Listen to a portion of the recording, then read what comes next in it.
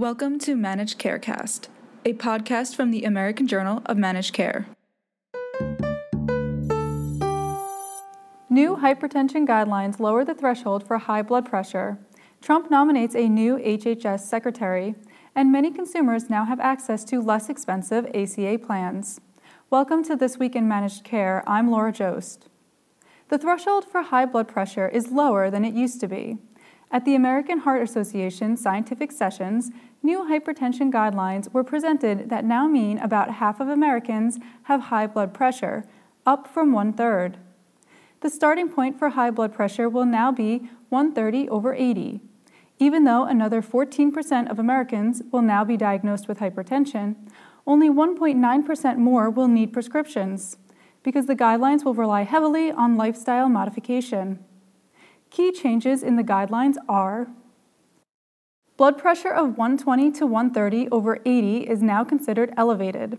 Lifestyle intervention is recommended. Stage 1 hypertension covers blood pressure of 130/139/80/89. Lifestyle intervention is generally recommended.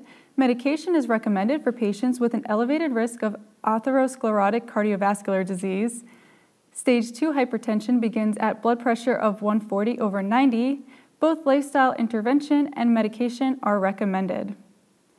Dr. Paul Welton, chair of the Guidelines Committee, spoke to AJMC about how the new guidelines emphasize the need for measuring blood pressure out of the doctor's office. So measurement's very important. Obviously, we're going to make key decisions to label somebody as having high blood pressure and to maybe instigate therapy, lifestyle or drugs. And so we emphasize accurate measurements of blood pressure. We emphasize getting the average estimate of blood pressure. And we emphasize out-of-office blood pressure measurements because we realize that what you get in the office is a very narrow window on what the body sees.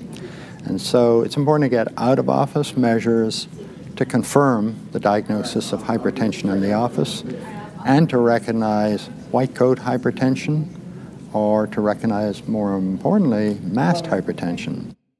Other content from AHA includes the latest results of using PCSK9 inhibitors in the highest risk patients and the impact on costs of giving patients with cardiovascular disease a combination of rivaroxaban and aspirin. For more coverage from the 2017 AHA Scientific Sessions, visit ajmc.com. The position of HHS Secretary has been left vacant since Dr. Tom Price resigned in late September, but President Donald Trump has finally nominated a replacement. Alex Azar is a former executive with Eli Lilly, and he had been the rumored frontrunner. During his trip to Asia, Trump tweeted out the nomination. Previously, Azar had been a deputy secretary at HHS during George W. Bush's administration.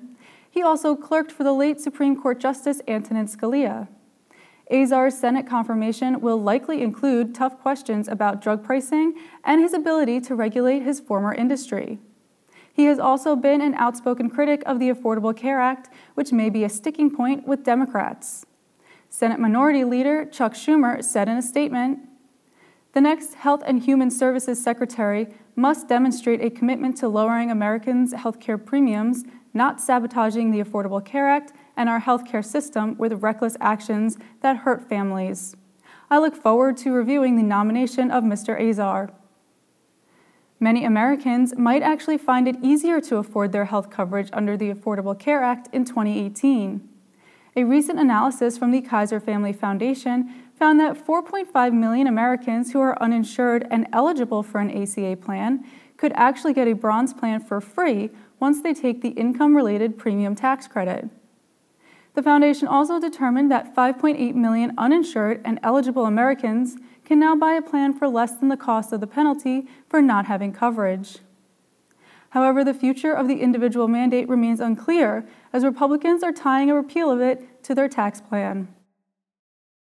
Finally, patient-centered oncology care took place in Philadelphia this week. AJMC presented Dr. Ilana Greitz with the 2017 Sima S. Sonad Emerging Leader in Managed Care Research Award. The award was established in honor of the late Dr. Sonad and recognizes the achievements of early career researchers in the field of managed care. During his keynote at PCOC, Dr. Michael Kologe highlighted the rising burden of cancer care costs on healthcare overall, and recommended ways by which oncologists can ease some of the costs while still infusing value into the care equation. For coverage from PCOC, visit ajmc.com. For all of us at the Managed Markets News Network, I'm Laura Jost. Thanks for joining us. And to learn more about any of the stories in this podcast, visit the website at ajmc.com or see the show notes.